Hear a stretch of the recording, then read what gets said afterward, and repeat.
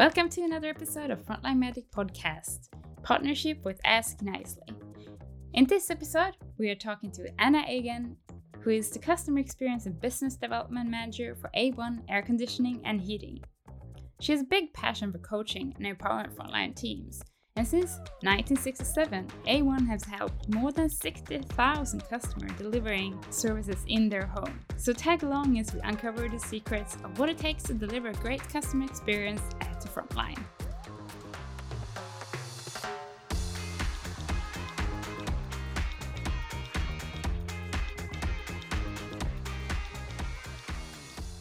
Thank you so much for being on the podcast, Anna. I'm really pleased to talk to you. So welcome.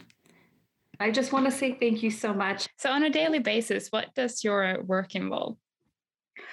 Lots right now. As we are a seasonal company and it is winter here in Canada, which I'm thinking perhaps it might be springtime where you are. It is, yeah. Okay. When that first frost starts, we get a lot of clients calling us to either buy a new furnace, to get their equipment maintained. So I actually lead the small, I call them small but mighty group of women. And we essentially take care of incoming calls. We take care of booking appointments for our clients. We take care of answering their questions. And if they have any concerns about their bill or their account, it's mostly like a contact center, but it's all packed into one where a client wouldn't have to call multiple places and get transferred to multiple places. Everybody's hybrid and everybody can pretty much help you. And what do you think that means from a customer point of view in terms of the whole experience? The way that we structured our customer experience center is we want the experience to be consistent and to be streamlined. So from the moment you call us, we actually don't have an IVR system. I don't know if you have IVR systems where you guys are, but it's essentially here, it's very popular, especially for much larger companies, because it's difficult to handle the amount of call volume, I guess, that would be coming in depending on the size of the company. And because we're medium sized, we're able to have a receptionist that would greet you, ask you what you're looking for, and route you to the next person right away. So it's much faster. You get to the person that you need within a matter of a minute or two. I think our longest wait time would probably be about 3 minutes because we feel that it's not fair for somebody to wait for service, that we should be there for them right away. So, yeah. And what is that promise that you give to your customers in terms of service? First of all, we have to be totally delightful. It actually says that on our website. Not that we have to. I think that we are naturally delightful because we have this atmosphere where everybody cares a lot about our clients and each other. So it just naturally comes. But I think in our industry, especially because it's about comfort, it's about warmth, it's about getting that cold air at summertime, fast is one of the things that they look for. So let's just say, for example, they email us, our response time is actually within 2 hours. If there are any issues where, because we're never perfect, there might be an emergency, or maybe we came and something didn't work properly, we try to be a little bit faster than that. So we have somebody constantly monitoring our client response to make sure that if there's an issue, we respond to it right away and we get somebody out there as soon as possible. So I guess you would say fast, efficient, but more so like when they call us, friendly and family oriented, because that's who we are. So tell me about a customer experience, or it could be an employment experience that really made you proud. Ooh, okay. I have so many. There was one how there might be some places who are very driven to sell, but we're more so here to help. So a good example would be, we had a client once that called in and she says, I'm not quite sure if this is something that you do. We have a pet chinchilla and the chinchilla went inside her vent and we don't know what to do. It's not a part of our services because obviously we help with if you need a new furnace or if you need a new air conditioner, but we do know a thing or two about venting, maybe not chinchillas, but venting. We told her, we said, listen, we can't really send out a technician out there. We're not really part of pest control, but perhaps we can give you a tip and maybe put a little bit of food by the venting area and see if the chinchilla perhaps would come out. And a day, maybe within that same day, she sent us back a photograph and says, hey, the chinchilla came out. Thank you so much.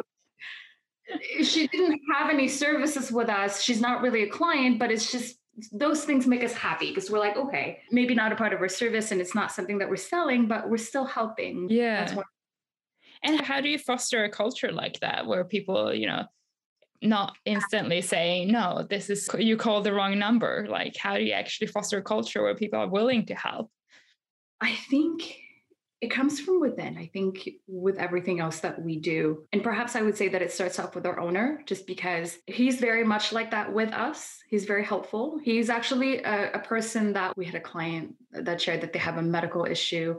And usually clients would come to us to have their filter purchased. And he would say, who is that? Where do they live?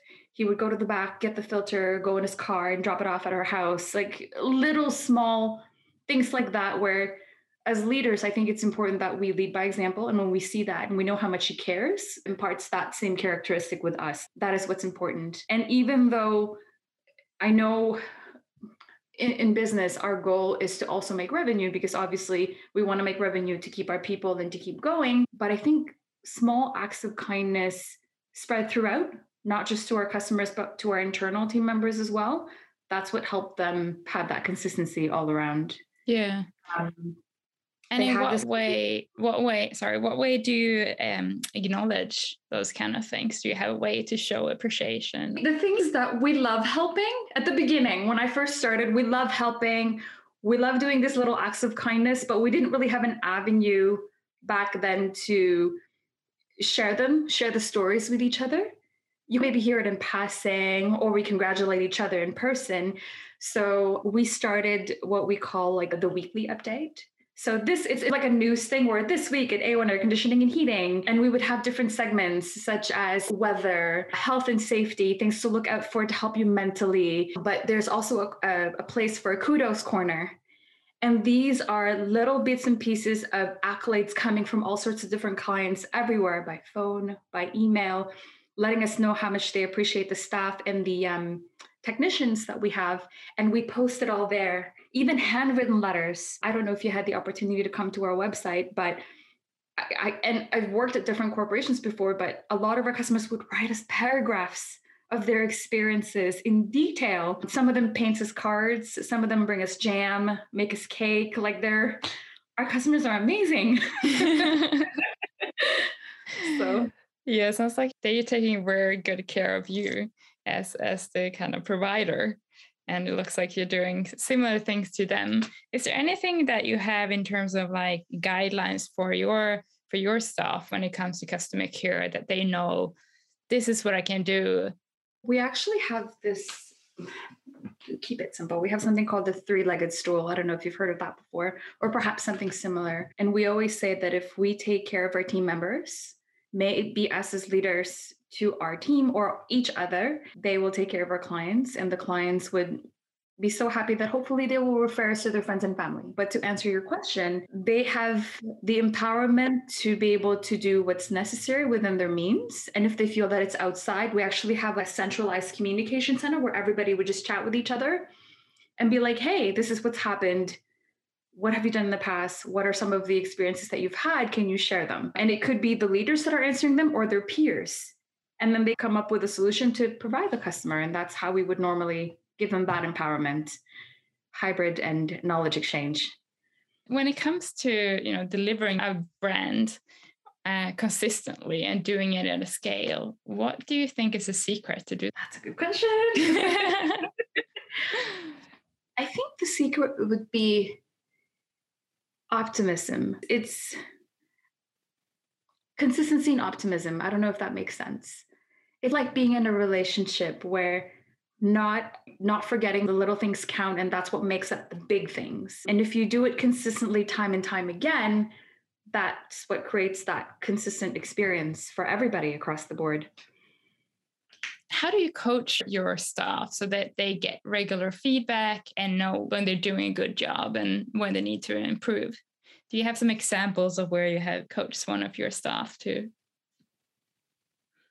Actually, I did one today. I call it the ad hoc coaching. I have two types. So I have, it used to be bi-weekly when I was newer because I was getting to know them. But when I got to know them and we started tightening up the process and they understand the expectation, it became monthly. So once a month, I would meet with them for 1 hour. I try my best to follow the 80-20 rule. So I will ask questions. I speak 20% of the time because technically it's their floor, where we talk about a little bit of their personal life if they wish to share it. We talk about their career. We talk about their aspirations. We talk about their performance as a whole. There's that part. But then I had this thing called the ad hoc coaching. And I think it's important because you get to nip things in the bud and in a very quick way. So what I would do once a week is I would take 15 minutes and I would take one team member and I say, you have 15 minutes, tell me about your issues. What can I help you with right now to make your life easier? And they would say this process and that process, and I need this follow-up. Okay, done. I would work on that, go to the next one. Hey, what do you have? How are you? What's going on? What are you hearing from the customer? And I think it gives us that ear to the ground and also that support system that they need to make sure that they're feeling like they have that support system that they need to succeed in their role. And so those are the two coaching mechanisms that we have. What is the role of feedback in your organization when it comes to delivering, great experience, and how do you capture feedback? It's very important. I think that feedback is what helps us to grow, and how we capture that is making sure that we log them somewhere. But it all depends on the type of setting. So if it's a leadership meeting where we're hearing from different departments what their feedback would be, we would write it down. We would action it. We would come back and take a look to see how we're doing. Does A1 have a handbook or something similar that has been developed to give a better customer experience? It's a two-piece process, and this is what we always tell our team. It's not just about saying I'm sorry. It's about really recognize what it is that they're concerned about, calling it out, and resolving that matter. Or perhaps educating the client. So then in the future, it's something that they can do on their own. That's a three-piece part. And then at the end of it, just making sure that they're happy with everything. Yeah, delivering on the promise. Always, yes. Yeah. So if a company wants to create a better experience, what do you think is one simple thing that they can do from today that will create a long-term difference? It could be as simple as personalized gesture, like sending thank you cards to your client after they've done business with you. It could be that client who's been with you for 40 years. We have clients that's been with us from the beginning of time, like 1967. And they share with you that their husband, who's the love of their life, that's usually taking care of the furnace, has passed away. And you send them a sympathy card because they're not just a person or a number, they're a part of your family. And I know I'm speaking from a perspective of a mid-sized company, but I think that is the magic of A1, that we're not looking to be this big, massive corporation. We're medium-sized, where we can still keep our employees happy and keep the but the clients happy, because we're able to do these small tokens of gestures for our customers. And what do you think is something that a big corporate can learn from a smaller business like A1 when it comes to those kind of things? I think a lot of the feedback that I get from our clients, especially for those who's been with us before, coming on board and they're experiencing us for the first time, it's as simple as having somebody pleasant on the phone that maybe sound like they love their job. Yeah. Who's very much engaged. And it takes a lot to create an engaged culture, because it has to be something that's genuine, sort of like being in a long-term relationship. Another would be making sure that the experience for your client is easy, is seamless. So they're not trying to pull teeth when they're calling for help. I've made a phone call from a phone company of mine, and all I needed to know was my customer number. All I wanted to know was my customer number. And I think I must have spoken to 3 people until they finally figured out how to give it to me. But for us, we create a hybrid type of team members where we cross-train them on everything. So then that way it's a one-stop shop. If somebody needed something, everybody just knows how to help. Yeah. So I think that's really important. I think for bigger companies, they've gotten so busy in separating all these different departments because they've grown, but they're forgetting that when the customer calls in, it makes it really difficult for them to get what they need because there's a disconnect. So yeah. And how, when you're talking about this connection, between the back office and the front line, what do you think a business can do to bridge that gap between the front line and the back? Communication. lots of communication. I'm talking about town halls. I'm talking about consistent connection with the team. If there is an avenue that you can use like WhatsApp, RingCentral. We're using RingCentral right now to communicate with each other, just to stay connected with the groups that impact each other's jobs.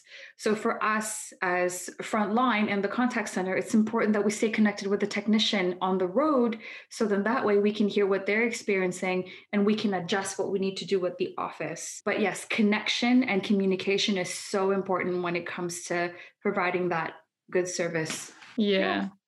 Awesome. So my last question is, do you have a quote that you live? Yes, I do.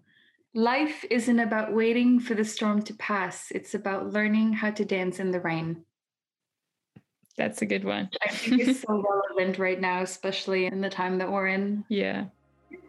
That's awesome. Perfect. Thank you so much. Thank you for listening to another episode of Frontline Medic Podcast with your host, Susanne Axelsson. Feel free to reach out to me on LinkedIn or email me at susanne@frontlinemedic.org with any feedback or thoughts that you would like to share on this episode.